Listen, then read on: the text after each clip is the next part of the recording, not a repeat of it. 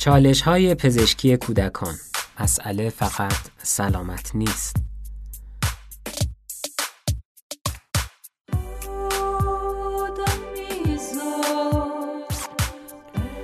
فرض کنید که شما پزشک هستید و یک روز یک دختر نوجوان 13 یا 14 ساله به شما مراجعه میکنه و میگه من باردار هستم.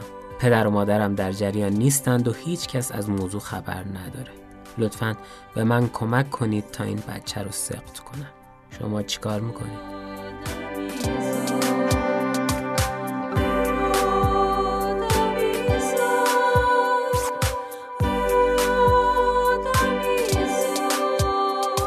کودکی و نوجوانی سالهای مهمی از زندگی هر انسانیه به لحاظ پزشکی و سلامت. تغذیه و بهداشت در این دوره اثرات ماندگاری در زندگی فرد و جامعه میذاره. در این اپیزود رادیو آدمیزاد درباره سلامت و بهداشت در دوره کودکی و نوجوانی با خدیجه ظریفی پزشک کودکان و نوجوانان صحبت میکنیم. مسائل حقوقی و قانونی در رابطه با سلامت کودک رو با شیما قوشه حقوقدان در میان میگذاریم و معضلات و مسائل این دوره زندگی رو از زبان فاطمه صالحی پژوهشگر اجتماعی میشنویم.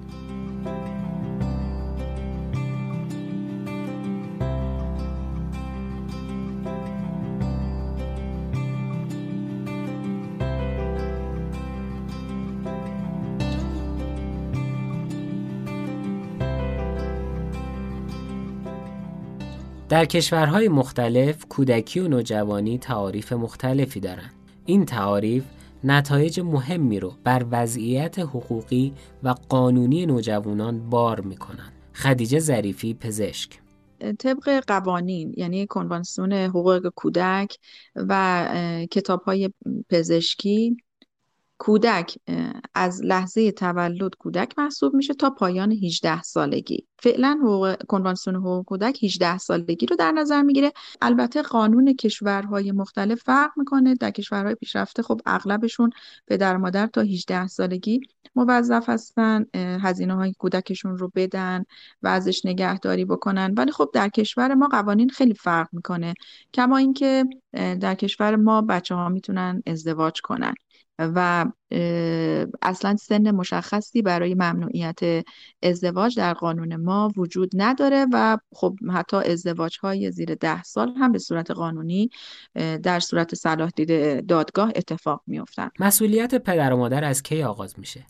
آیا همزمان با تولده یا باید به قبل از تولد هم توجه کنیم؟ من یک جمله معروفی دارم که مخاطبام این رو خیلی باهاش آشنا هستن که همیشه میگم بچه‌ها با کاتالوگ به دنیا نمیان. شما وقتی یک وسیله رو میخرین میرین از فروشگاه میگیرین اون رو و کاتالوگش داخله. بعد از اینکه خریدین میان کاتالوگش رو میخونین، یاد میگیرین که باید با این وسیله چطور برخورد کنین، چطوری استفاده کنین که خراب نشه و اگه خراب شد چی کار کنین. اما پدر و مادرها از قبل باید کاتالوگ بچه رو خونده باشن، باید بدونن بچه چه نیازهایی داره، چه ویژگی‌هایی داره و خودشون رو آماده کنن و بعد این بچه رو به دنیا دعوت کنن. نمیشه یک بچه‌ای رو به دنیا بیای خونه و بعد بگی که من بلد نیستم بچه حموم کنم، این بلایی سر بچه بیاری و بعد بگی که من بلد نبودم.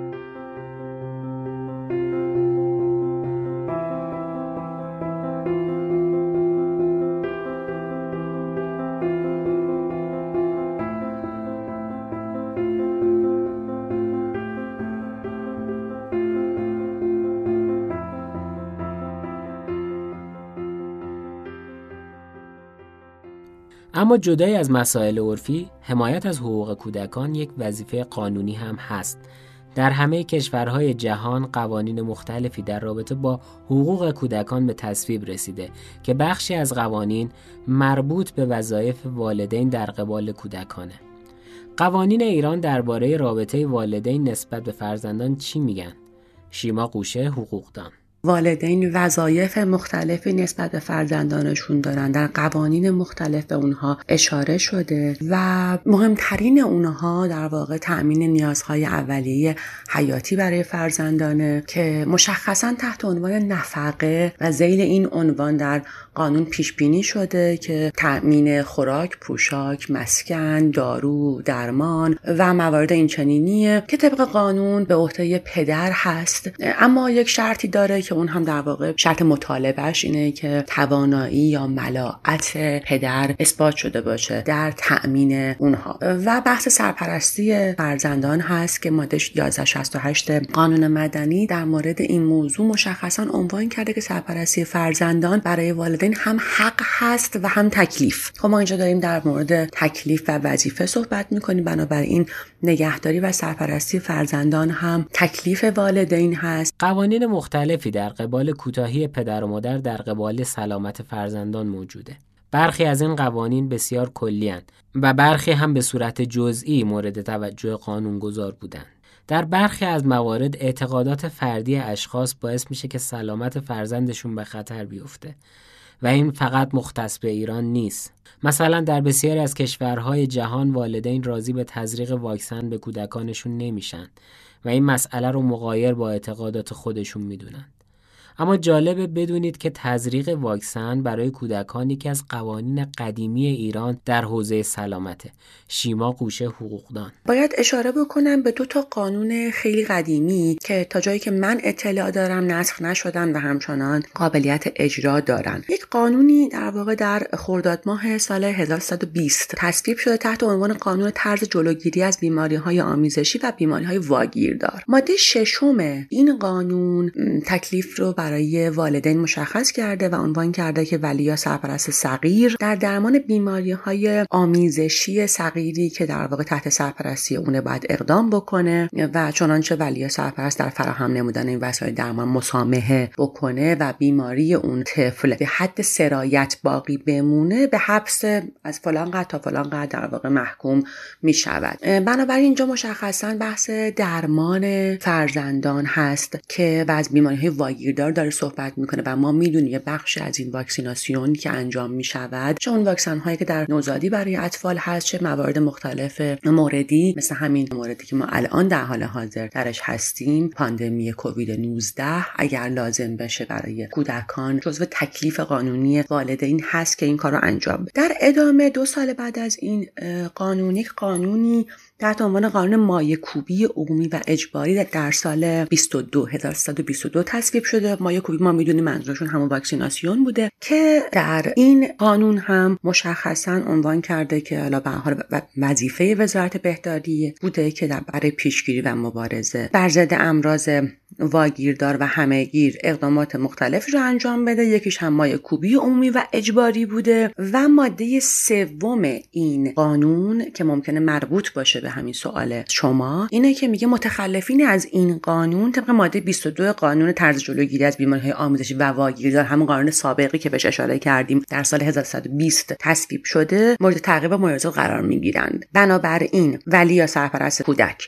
وظیفه در واقع این رو داره که در کنار سرپرستی و نگهداری در موارد خاص و ضروری که وزارت بهداشت تعیین میکنه برای واکسینه کردن اون فرزند اقدام بکنه. اگر اقدام نکنه مشمول مجازات میشه. ماده 22 که اینجا در واقع بهش اشاره شده عنوان کرده که اشخاصی که مانع اجرای مقررات بهداشتی میشوند یا در اثر غفلت باعث انتشار یکی از بیماری‌های واگیر میشوند به 8 روز تا 2 ماه حبس تأدیبی یا الی آخر محکوم خواهند شد. این 2 قانونی هستن که به نظر میرسه که هنوز قابلیت در واقع استناد دارن و نسخ نشدن. در کنار اینها ما در قانون حمایت از اطفال و نوجوانان مصوب سال 99 ذیل عنوان در واقع موارد کودک آزاری یک عنوانی هم داریم تحت عنوان بی‌توجهی و سهل انگاری که به نظر میرسه که این مورد هم میتونه ذیل همین عنوان هم بررسی بشه تحت عنوان بی‌توجهی، غفلت و سهل انگاری که تبصره ماده 9 این قانون عنوان کرده که بی‌توجهی و سهل انگاری والدین اگر منجر به فوت، فقدان حواس یا منافع، نقص یا از کار افتادگی عضو، زوال عقل یا بروز بیماری صعب العلاج یا دائم جسمی یا روانی، نقصان یکی از حواس یا منافع یا بروز بیماری روانی برای اون کودک بشود، علاوه بر دیه به مجازات مندرج در این ماده هم محکوم خواهند شد که خب در مورد فوت 2 تا 5 سال حبسه و در مورد بقیه موارد خب حبس‌های کوتاه مدتی رو قانونگذار پیش بینی کرده. به هر حال این موضوع تخصصیه و اگر پزشک قانونی، پزشک معتمد و موثق دادگاه‌ها هست طبق قانون تشخیص بدهد که ضایعه فوت یا هر گونه بیماری دیگه‌ای در اثر عدم واکسیناسیونی که وظیفه والدین بوده برای اون فرد اتفاق افتاده، در واقع میشه تحت همین تبصره ماده 9 قانون حمایت از اطفال و نوجوانان مصوب 1399 هم مورد پیگرد قانونی قرارشون داد والدین بی توجه و سهل انگار رو.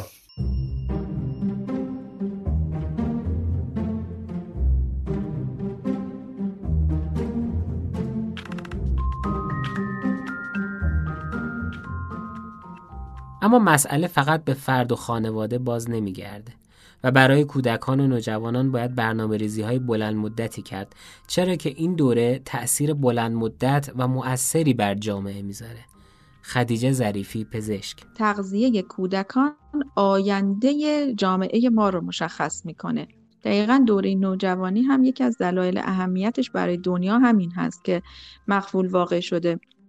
نوجوان درسته که سالم هست، ولی اینکه چاق بشه یا نشه، اینکه مواد مخدر استفاده کنه یا نکنه، اینکه سیگاری بشه یا نشه، اینکه سبک زندگیش چی بشه، مشخص میکنه که در آینده ما یک فرد بالغ سالم داشته باشیم یا یک فرد بالغ بیماری که چاق، مستعد دیابت، مستعد سکته هست، مستعد انواع سرطان ها هست. من اگر از دستم در مقام موقعیتی بودم که میتونستم انتخاب کنم، آموزش تغذیه برای کودکان رو انتخاب می‌کردم.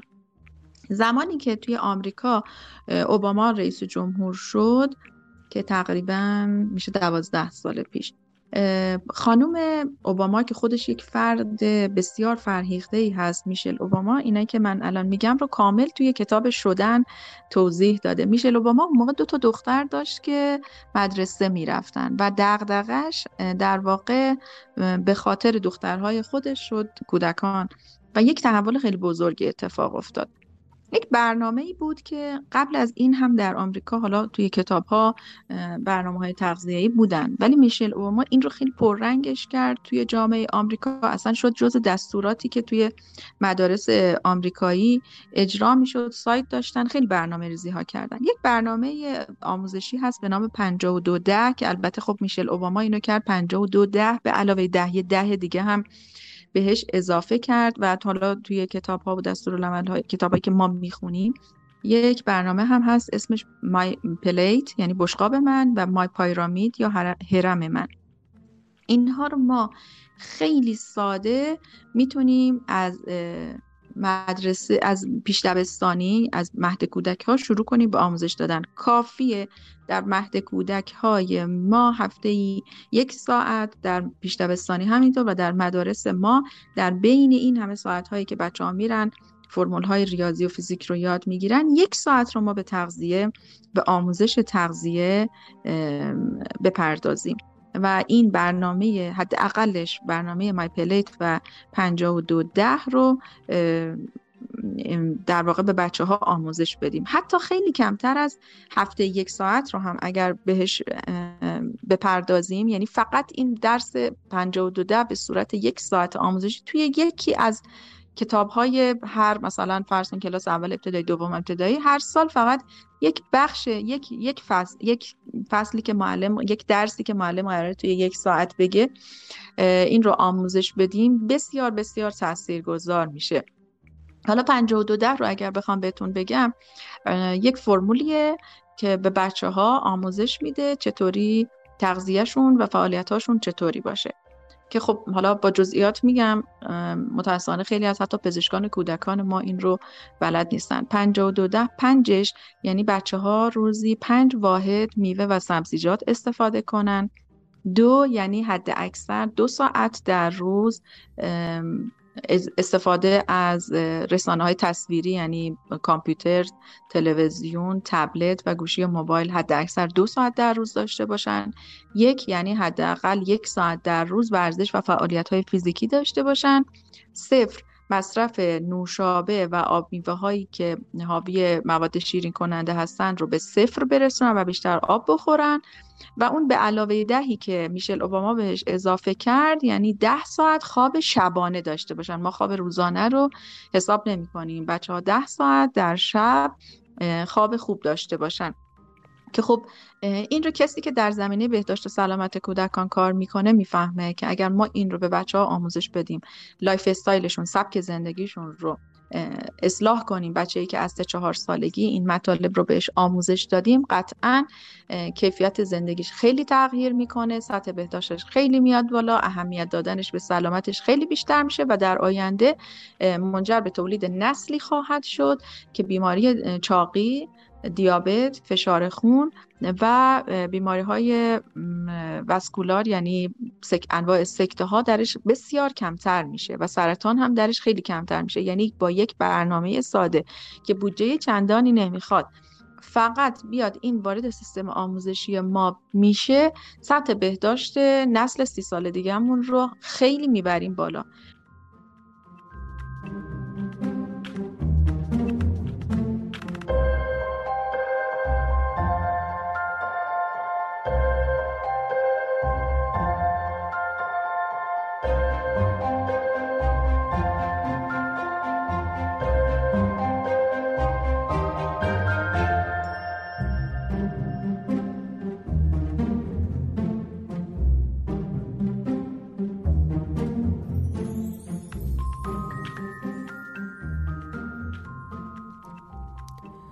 غربالگری پیش و پس از تولد هم یکی دیگه از مواردیه که در سلامت کودکان و والدین اهمیت بسزایی داره. خدیجه ظریفی، پزشک. وقتی یک بیماری تشخیص زود هنگامش باعث درمان یا اقدام زودتری بشه و اون به نفع مردم بشه، غربالگری انجام میشه. حالا در مورد کودکان ما یک غربالگری قبل از تولد داریم که در دوران جنینی اتفاق میفته و باید قبل از 20 هفتگی انجام بشه که بحثش جداست و توسط متخصص زنان انجام میشه، و یک سری غربالگری های بعد از تولد داریم که توسط متخصص کودکان انجام میشه. مثلا ما غربالگری شنوایی رو انجام میدیم، غربالگری کمخونی ها رو، فاویسم و یه سری بیماری های بعد از تولد، غربالگری مثلا تیروئید، اینها مربوط به متخصص اطفال هستن که بعد از تولد انجام میشن. اما غربالگری های قبل از تولد رو متخصص زنان انجام میده.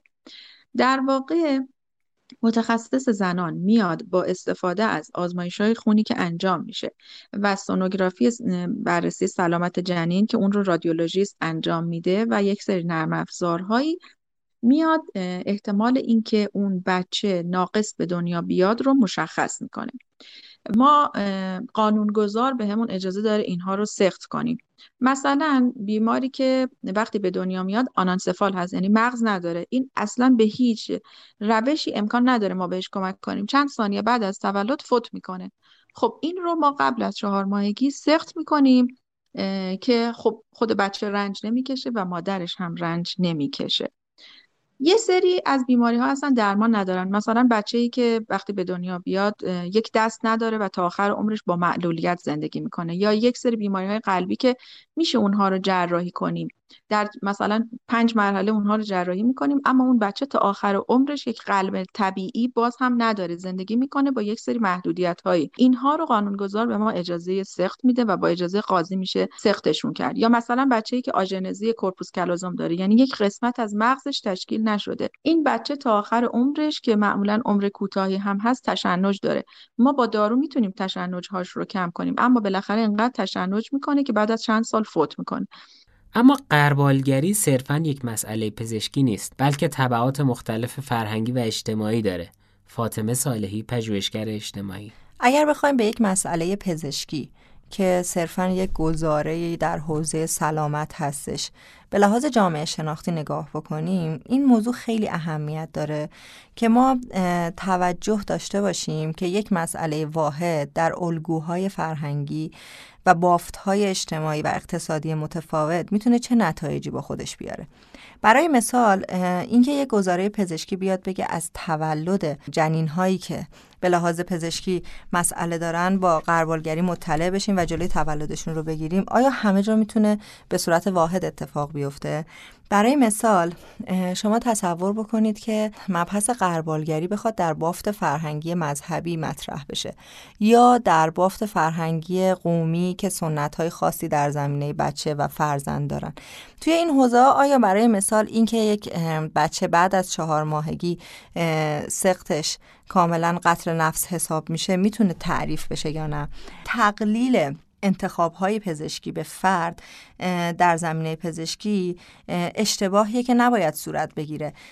ساختارها و زمینه‌های بسیار متنوع و متکثری برای یک مسئله سلامت و مسئله پزشکی میتونه وجود داشته باشه که بسیار در نتایج متفاوتی با خودش بیاره. برای مثلا در حوزه غربالگری، اگر غربالگری به صورت یک قانون در یک کشور وجود نداشته باشه، اگر که وجود داشته باشه ولی بیمه‌های اجتماعی اون رو ساپورت نکنه، اگر ساپورت نکنه و قانونا وجود نداشته باشه و منجر به تولد کودکانی بشه که به ای نحوه اینا در حقیقت از نظر جسمانی دچار شکلی از نقص هستن، چه بسترها و زمینه‌های ساختاری برای پذیرش اینا به لحاظ فرهنگی، برای امکان استفاده اینها از منابع آموزشی، برای امکان رشد اینها، برای حتی تا مباحث ریزتری مثل تحرک پذیری اجتماعی، اینکه بتونن در سطح شهر بتونن جابجا بشن، اینا خیلی میتونه روی یک موضوع واحد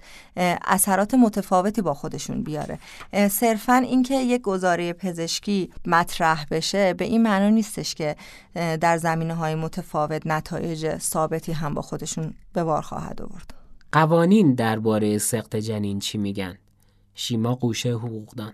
در قوانین کشور ما سقط جنین مجاز دونسته نشده و جرم هست هم برای مادر و هم برای طبیب، داروفروش یا ماما یا هر کدوم از در واقع افراد کادر درمان که به این مقوله اقدام بکنن. اما در سال 84 یک قانونی تصویب شد تحت عنوان قانون سقط درمانی. در واقع یک ماده واحد است. این ماده واحده پیش بینی کرده که در موارد خاصی با تشخیص قطعی 3 پزشک متخصص و تایید پزشکی قانونی امکان سقط به صورت درمانی وجود داره، از جمله اینکه جنین بیماری مبنی بر عقب ماندگی یا ناقص الخلق بودن داشته باشه که موجب حرج مادر بشه، یا بیماری مادر داشته باشه که در صورت ادامه بارداری منجر به تهدید جانی مادر بشه. اما این رو باید در نظر بگیریم که همه این موارد حتما باید تا قبل از 4 ماهگی یا به اصطلاح فقها که در قانون ما هم وارد شده این اصطلاح، قبل از ولوج روح باشه و رضایت زن یعنی مادر هم اینجا ملاکه و اگر این چنین باشه مجازات و مسئولیتی برای پزشکی که مباشرت میکنه به سقط جنین وجود نداره. بنابراین در مورد این سوال باید گفت به صورت کلی سقط جنین غیر قانونیه مگر در مورد استثناءاتی که ماده واحده قانون سقط درمانی مصوب سال 84 بهش اشاره کرده، با همون شرایطی که هم در خصوص پزشک متخصص و پزشک قانونی تعیین شده و هم در مورد شرایطی که برای جنین یا مادر ممکنه پیش بیاد. اما باید توجه داشت که غربالگری لزوماً به سقط جنین منجر نمیشه و فواید دیگری هم داره. خدیجه ظریفی، پزشک. بعضی از جنین ها رو قرار نیست سقط بکنیم، ولی وقتی قبل از تولد ما اطلاع داریم بچه با این مشکل داره به دنیا میاد، متخصص اطفال آمادگی بیشتری داره و متخصص زنان از اول به اون مادر میگه که بچه شما با این مشکل داره به دنیا میاد و مثلا شما بر اساس این بهتره که بری توی اصطلاح خودمون میگه مراکز سطح سوم، یعنی توی مرکز استان که اونجا بخش مراقبت ویژه نوزادان دارن و جراح و اتاق عملی که بهتر میشه این عمل جراحی رو همون روز اول تولد انجام داد. یعنی هدف ما فقط سقط کردن هم نیست، یه سری ها رو سقط میکنیم، مثلا سندرم داون رو سقط میکنیم که اصلا همچین بچه‌ای به دنیا نیاد و یه سری ها رو تشخیص میدیم که آمادگی قبل از تولد ما داشته باشیم و اون بچه در شرایط خوبی به دنیا بیاد. و بعد عرض کردم که یک نوع از غربالگری هم که توسط متخصص اطفال انجام میشه. مثلا یکی از غربالگری‌های نوزادان بین 3 تا 7 روزگی انجام میشه که یک قطره خون از کف پای بچه‌ها میگیریم، 4 تا بیماری مختلف رو تست میکنیم که یکیشون تیروئید هست. بچه‌هایی که کمکاری تیروئید مادرزادی دارن، اگه هرچه سریعتر درمان براشون شروع بشه با بچه‌های نرمال هیچ متفاوتی ندارن، اما همین بیماری ساده اگر که درمان نشه باعث عقب ماندگی ذهنی میشه متاسفانه. به خاطر همین خیلی سود برای همه جامعه داره که این غربالگری انجام بشه و درمانش زودتر شروع بشه.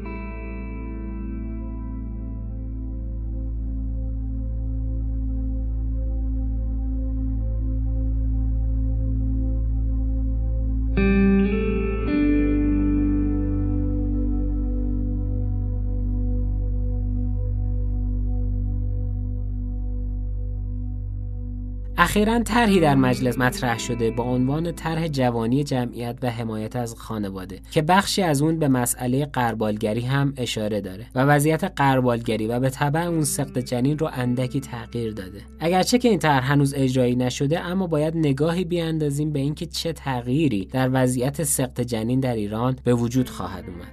شیما قوشه، حقوقدان.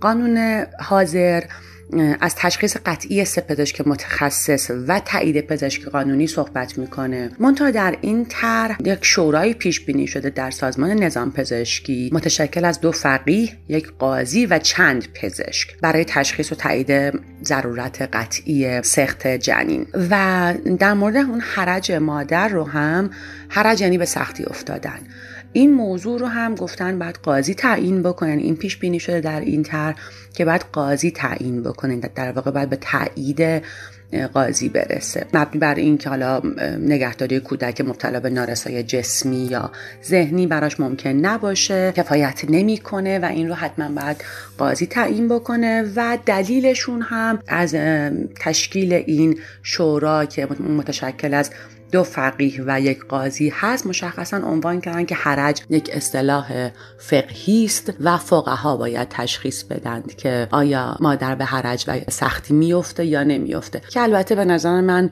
دلیل قانع کننده ای نیست. ما خیلی اصطلاحات فقهی مختلفی رو داریم که اصطلاحات پزشکی ان الان در حال حاضر و مشخصا پزشک متخصص اونها رو تشخیص میدهد. بخوام یه مثال بزنم، در بحث فسخ نکاح ما موردی داریم از عیوب مرد که منجر به فسخ نکاح برای زن، این حق فسخ نکاح برای زن میشه به نام عنان. عنان یک موضوع کاملا پزشکیه، اصطلاح فقهیه این عنوان، اما یک موضوع کاملا پزشکیه و پزشک میتونه تشخیص بده. در فقه راههایی هم برای تشخیصش پیش بینی شده، منتها با علم امروزه نمیتونیم عنوان بکنیم که همچنان فقها باید مرد رو معاینه بکنن و ببینن که دچار عنان هست یا نه. قطعا یه همچین موردی ارجاع میشه به پزشکی قانونی که مورد تایید قانونگذار هست و نظرش برای قاضی دادگاه هم قابل قبوله و موثقه و پزشک تعیین میکنه. در مورد این مسئله هم به نظر میرسه که این بهانه یا دلیلی که مطرح شده برای اینکه 2 فقیه و یک قاضی در اون شورا حضور داشته باشن در طرح جوانی جمعیت و حمایت از خانواده، به نظر میرسه دلیل قابل قبولی نیست. موضوع کاملا موضوع تخصصی پزشکیه و دیگری که خارج از حوزه تخصصش هست قطعا نمیتونه در مورد این موضوع نظر بده.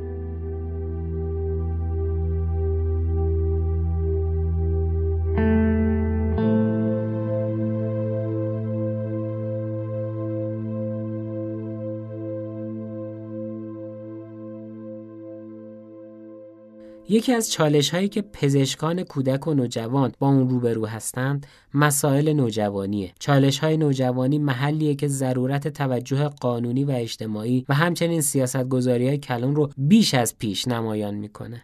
خدیجه ظریفی، پزشک. دوره نوجوانی یک دوره‌ای هست که حالا اصطلاح همیشگی من اینه میگم وله، یعنی اینکه توی همه دنیا به نوجوانان خیلی اهمیت داده نمیشه. این حالا فقط مخصوص کشور ما هم نیست.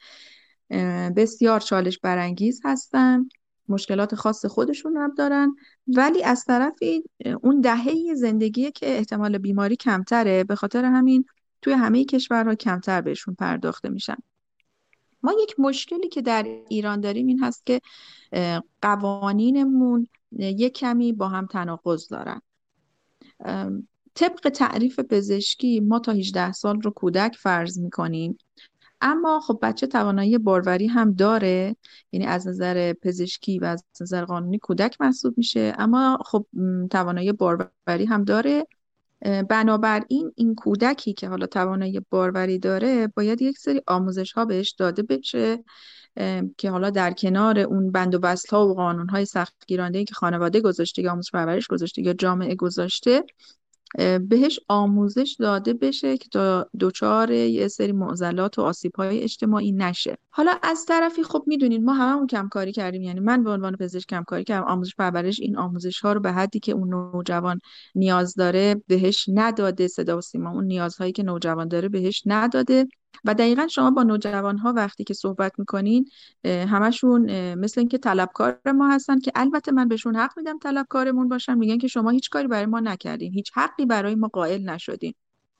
یکی از موردهایی هم که درش کم کاری کردیم همینه، یعنی من متخصص اطفال یک الگوریتمی جلوم نیست، یک گایدلاین جلوم نیست که اگر یک دختر 14 ساله‌ای آوردن پیش من که باردار بود و به صورت نامشروع باردار شده بود دقیقاً باید چی کار کنم. من باید به مادرش بگم یا نگم؟ من باید به پدرش بگم یا نگم؟ من موظف هستم به پلیس بگم یا نگم؟ اگه کسی از من پرسید من وظیفه‌مه بهش بگم یا نگم؟ که خب میدونین از نظر اخلاق پزشکی این جزء حقوق بیمار هست، این جزء رازنگهداری ما هست. یعنی از نظر اخلاق پزشکی من حق ندارم به هیچ کسی بگم.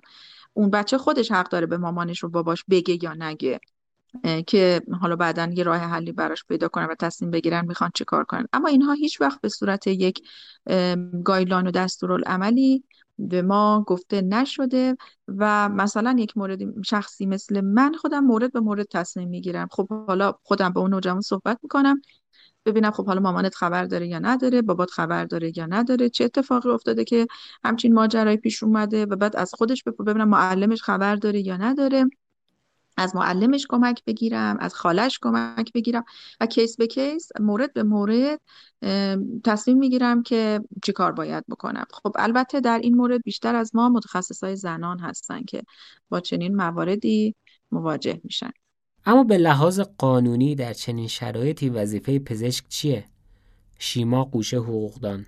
بحثی که خیلی مهمه و باید در واقع بهش توجه بکنیم و نمیتونیم ازش غافل بشیم، بحث رازداری حرفه‌ای و حفظ حریم خصوصی بیماره که پزشکان هم در قسم معروف بقراط به اون سوگند یاد میکنن و اون رو باید در تمام مراحل کاریشون لحاظ بکنن و در نظر داشته باشن. اما همینطور که میدونیم هر اصلی ممکنه یه سری استثناءات داشته باشه، این اصل هم استثناءاتی داره که این استثناءات مواردی هست که به نظر میرسه این مورد درش دیده نشده. در واقع اصل اولش، در واقع استثناء اولش رضایت بیماره یا همون صاحب رازه و بعد اعلام بیماری‌های واگیره که در واقع از طریق مجلس اعلام میشه به موجب قانون. اعلام ولادت و فوت، شهادت نزد محاکم قانونی، تصمیم بیمار به ارتکاب جرم و افشای اسرار در مقام دفاع از خوده. گاهی ممکنه که در واقع پزشک در موقعیتی قرار بگیره که مجبور بشه از خودش دفاع بکنه و در راستای همین در واقع دفاع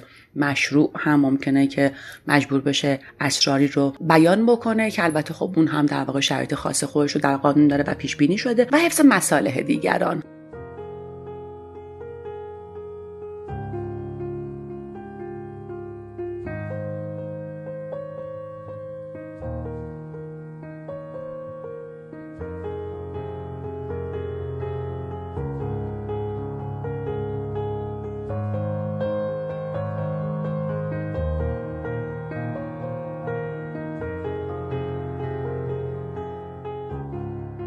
اما مسائلی مانند بارداری نوجوانان فقط مسائلی پزشکی و حقوقی نیستند، بلکه بر بستری از مسائل فرهنگی و اجتماعی اتفاق می‌افتند که خانواده و اجتماع با اون درگیرند. فاطمه صالحی، پژوهشگر اجتماعی. یک نکته‌ای که در مورد دوره نوجوانی در بسترهای فرهنگی و اجتماعی و قانونی که حمایتی برای نوجوان ندارن میشه مطرح کرد اینه که توی اون بسترهای فرهنگی که نوجوان دچار یک تناقض نقشیه، یعنی نه تکلیفش مشخصه که بزرگسال محسوب میشه یا کودک محسوب میشه، تکلیفش مشخص نیستش که توی کدوم یک کاتگوری‌های اجتماعی قرار میگیره، تکلیفش به لحاظ قانونی حمایت‌های قانونی و اون در حقیقت قواعدی که حمایتگرانه است تعریف نمیشه. اینه که این تناقض نقشی باعث تناقض رفتاری هم میشه. برای مثال نوجوانی که توی سیستم فرهنگی بسته اجازه فعالیت‌های اجتماعی نداشته باشه، اجازه فعالیت‌های فراجنسیتی اجتماعی نداشته باشه، برای فرار از آن زمینه‌های اجتماعی بسته به سمت یک شکل دیگه از فعالیت‌ها سوق داده میشه. منتها این در نظر گرفته نمیشه که آن نوجوانی که دچار تناقض نقشی در متن قانون و در وضعیت عرفی و فرهنگی هست و هیچ آموزشی هم در نهادهای آموزشی برای حفظ امنیت فردی، امنیت جانی، امنیت جنسیش ندیده، مهارت‌های اجتماعی که در آن دوره لازمه را نه از خانواده دریافت کرده، نه از آموزش‌های رسمی دریافت کرده، این به مثابه یک انسان بی‌دفاع، انسان بی‌مهارتی که وارد حوزه اجتماعی و عرصه عمومی میشه و متحمل هزینه‌ها و بارهای اجتماعی میشه که نمیتونه حتی از قانون و خانواده برای برون رفت ازش کمک بگیره. برای مثال همین مثالی که اینجا مطرح شد، بارداری نوجوانان، بارداری که اتفاق میفته در زمینه اینه که نوجوان در متن قانون اساساً تعریف نشده تا چه سنی نوجوانه، بنابراین دچار تناقض نقشی بین بزرگسالی و کودکیه. آموزش رسمی هم برای دفاع از خودش ندیده، آموزش رسمی برای مثال جلوگیری از بارداری و پیشگیری از بیماری مقاربتی ندیده. وارد یک حوزه‌ای میشه اونجا به هر دلیلی به خاطر همین عدم توانایی‌های فردی و حفاظت‌های شخصی دچار بارداری میشه و باز اینجا رها باقی میمونه. چرا رها میمونه؟ به خاطر اینکه نه اون سیستم عرفی و فرهنگی بسته ازش حمایت میکنه که هیچ آموزشی رو تا حالا بهش نداده، نه از حمایت قانونی برخوردار میشه. حمایت قانونی که از یک طرف حقوق اولیه نوجوانی رو بهش نمیده، ولی از طرف دیگه به لحاظ یک بزرگسال اجازه فعالیت‌های بزرگسالانه مانند ازدواج رو بهش میده.